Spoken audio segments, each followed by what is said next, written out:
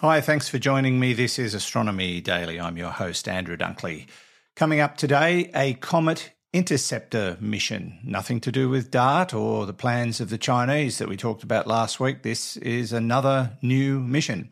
Also, the solar system has a magnetic tunnel, and we look at space junk because it's getting so junky up there, something's going to go wrong, according to one expert. That's all coming up on this edition of Astronomy Daily. Astronomy Daily, the podcast, with your host, Andrew Dunkley. And we say hello to our AI reporter, Hallie. Hi, Hallie, what's news? Oh, okay. No faffing around today, I guess. Comet strikes on Jupiter's moon Europa could help transport critical ingredients for life found on the moon's surface to its hidden ocean of liquid water, even if the impacts don't punch completely through the moon's icy shell. The discovery comes from a study led by researchers at the University of Texas at Austin, where researchers developed a computer model to observe what happens after a comet or asteroid strikes the ice shell, which is estimated to be tens of kilometers thick. The model shows that if an impact can make it at least halfway through the moon's ice shell, the heated meltwater it generates will sink through the rest of the ice, bringing oxidants, a class of chemicals required for life, from the surface to the ocean, where they could help sustain any potential life in the sheltered waters. The study is comparable to the news we discussed yesterday about Saturn's ice moon Enceladus having all the ingredients for sustaining life beneath its surface. NASA conducted the first test of the newly redesigned RS-25 engine for future flights of the Space Launch System rocket, completing 209.5 seconds of a scheduled 500-second hot fire at the agency's Stennis Space Center, near Base St. Louis, Mississippi. The hot fire test was shut down early by a non-flight system used to monitor the engine. NASA and Space Launch System lead engine contractor Aerojet Rocketdyne are analyzing data to review the monitoring system, evaluate engine performance, and identify the reason for the early test cutoff. Because the test was being done for redesigned engines in support of Artemis 5 and beyond, no impacts to RS-25 hardware for earlier missions is expected. The single-engine hot fire, known as a confidence test, was designed to confirm all is ready to proceed with a series of certification tests early next year on a full RS-25 certification engine. Scientists analyzed new measurements showing that the light emitted by stars outside our galaxy is 2 to 3 times brighter than the light from known populations of galaxies, challenging assumptions about the number and environment of stars are in the universe. Results of the study led by researchers at Rochester Institute of Technology have been posted to AR14 and accepted for publication in the Astrophysical Journal. The research team analyzed hundreds of images of background light taken by the Long-Range Reconnaissance Imager on NASA's New Horizons mission to calculate the cosmic optical background, the sum of light emitted by stars beyond the Milky Way over the history of the universe. If the COB brightness doesn't equal the light from galaxies we know about, it suggests there might be missing sources of optical light in the universe. And that's the news, Andrew. Thank you, Hallie. We'll catch up with you shortly. Now, we've talked about the DART mission, and we've talked about a mission that China is looking at to intercept an asteroid. Well, now another agreement has been signed looking at a similar situation, but this one's a little bit different. ESA, the European Space Agency, and OHB have signed a contract to move forward with the design and construction of ESA's ambitious Comet Interceptor spacecraft, which they plan to launch in 2029. Now, this is unlike other missions. Comet Interceptor's target has not been defined yet, and that's because it would take too long to build a mission on the short time frame of a potential target entering the solar system for a spacecraft to reach that particular comet in time, whatever that comet would be. Instead, Comet Interceptor will be ready, and unless a suitable target is identified before launch, it'll wait 1.5 million kilometres behind Earth as viewed from the Sun at the gravitationally stable Lagrange point 2, and it'll wait for a suitable comet or even an interstellar object to enter the solar system for the first time, and then it'll go and check it out. Once a suitable comet or interstellar object is identified, Comet Interceptor will be deployed from its parking station and set on an Intercept trajectory.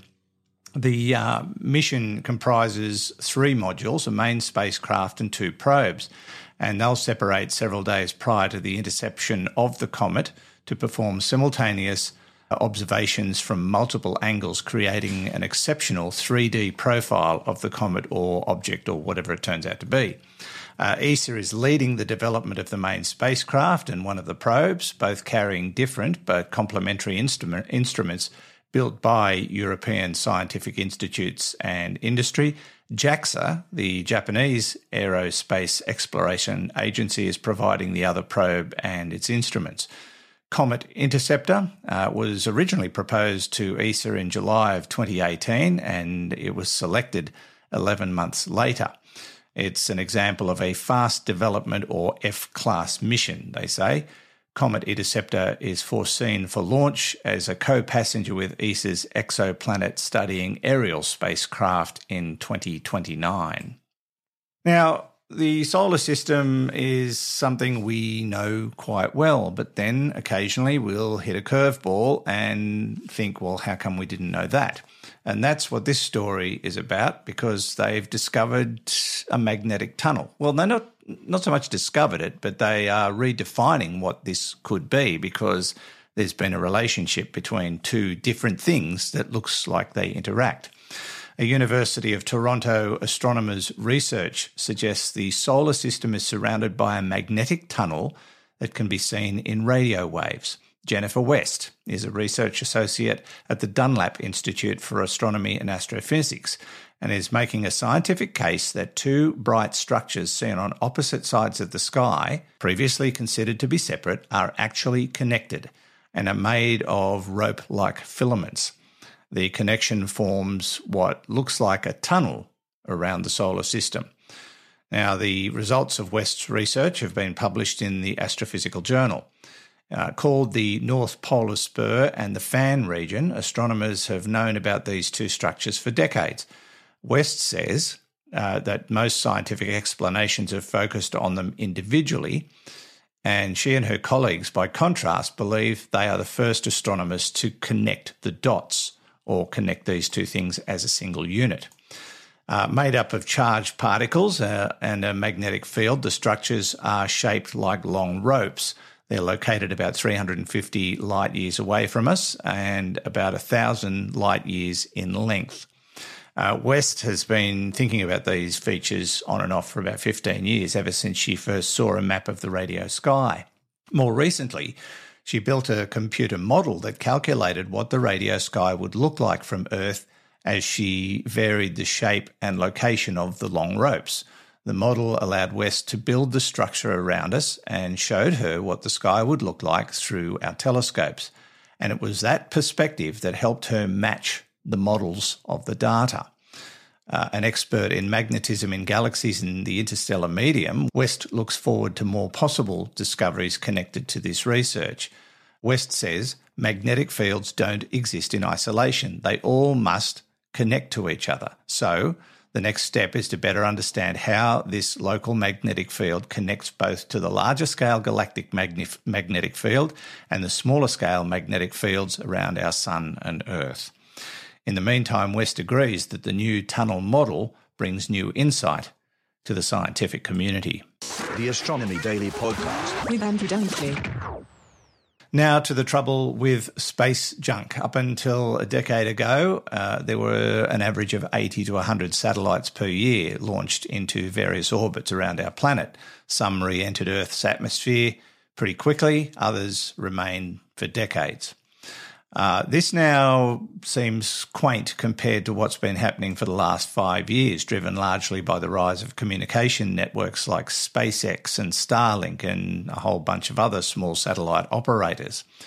In 2017, the United Nations Office for Outer Space Affairs said the annual number exceeded 300. By 2020, the annual number of objects launched exceeded 1,000 for the first time. This year, the total has already surpassed 2,000, with more broadband from space networks like Amazon's Project Kuiper on the way. Those numbers are expected to climb.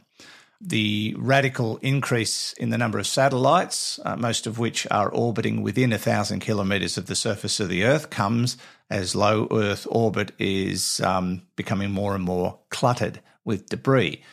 Last month, you might remember, China's Long March 6A rocket's upper stage unexpectedly broke apart after delivering its payload into orbit. There are now more than 300 pieces of trackable debris at an altitude of between 500 and 1,000 kilometres. In November of 2021, Russia shot down its own Cosmos 1408 satellite, creating more than 1,000 fragments in orbit, and they were criticised heavily for it. NASA's International Space Station has to regularly dodge this kind of debris. So scientists and engineers estimate that there are hundreds of thousands of pieces of orbital debris about the size of a berry that cannot be tracked.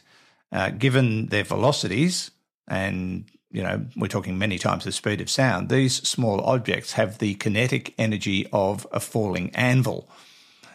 Then there are the tens of thousands of pieces of trackable debris the size of a cricket ball, softball, tennis ball, or larger, that have the kinetic energy of a large bomb.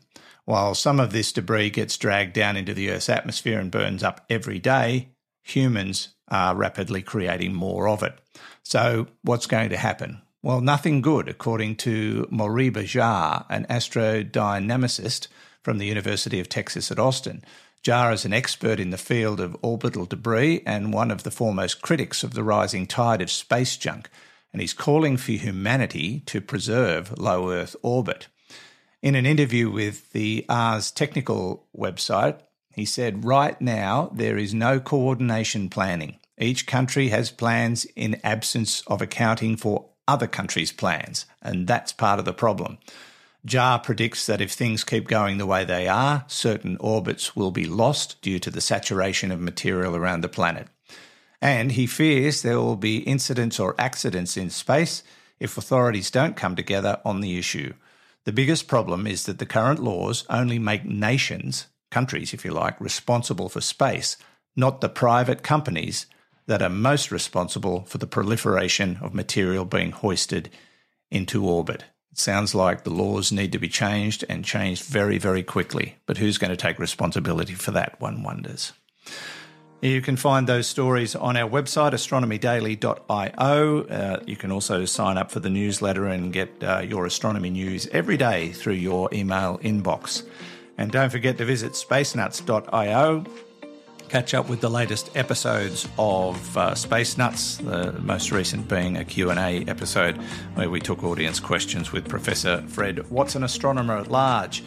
That just about wraps us up for another day. Hallie, what have you got before we go? I gotta run. Have to do some shopping. Shopping? What's on the shopping list? I'm out of coffee for starters. Oh, really? What kind of coffee do you drink? Java, of course. Very funny. Bye, Hallie. Bye. Until next time, this has been Andrew Dunkley for Astronomy Daily. Astronomy Daily, the podcast, with your host, Andrew Dunkley.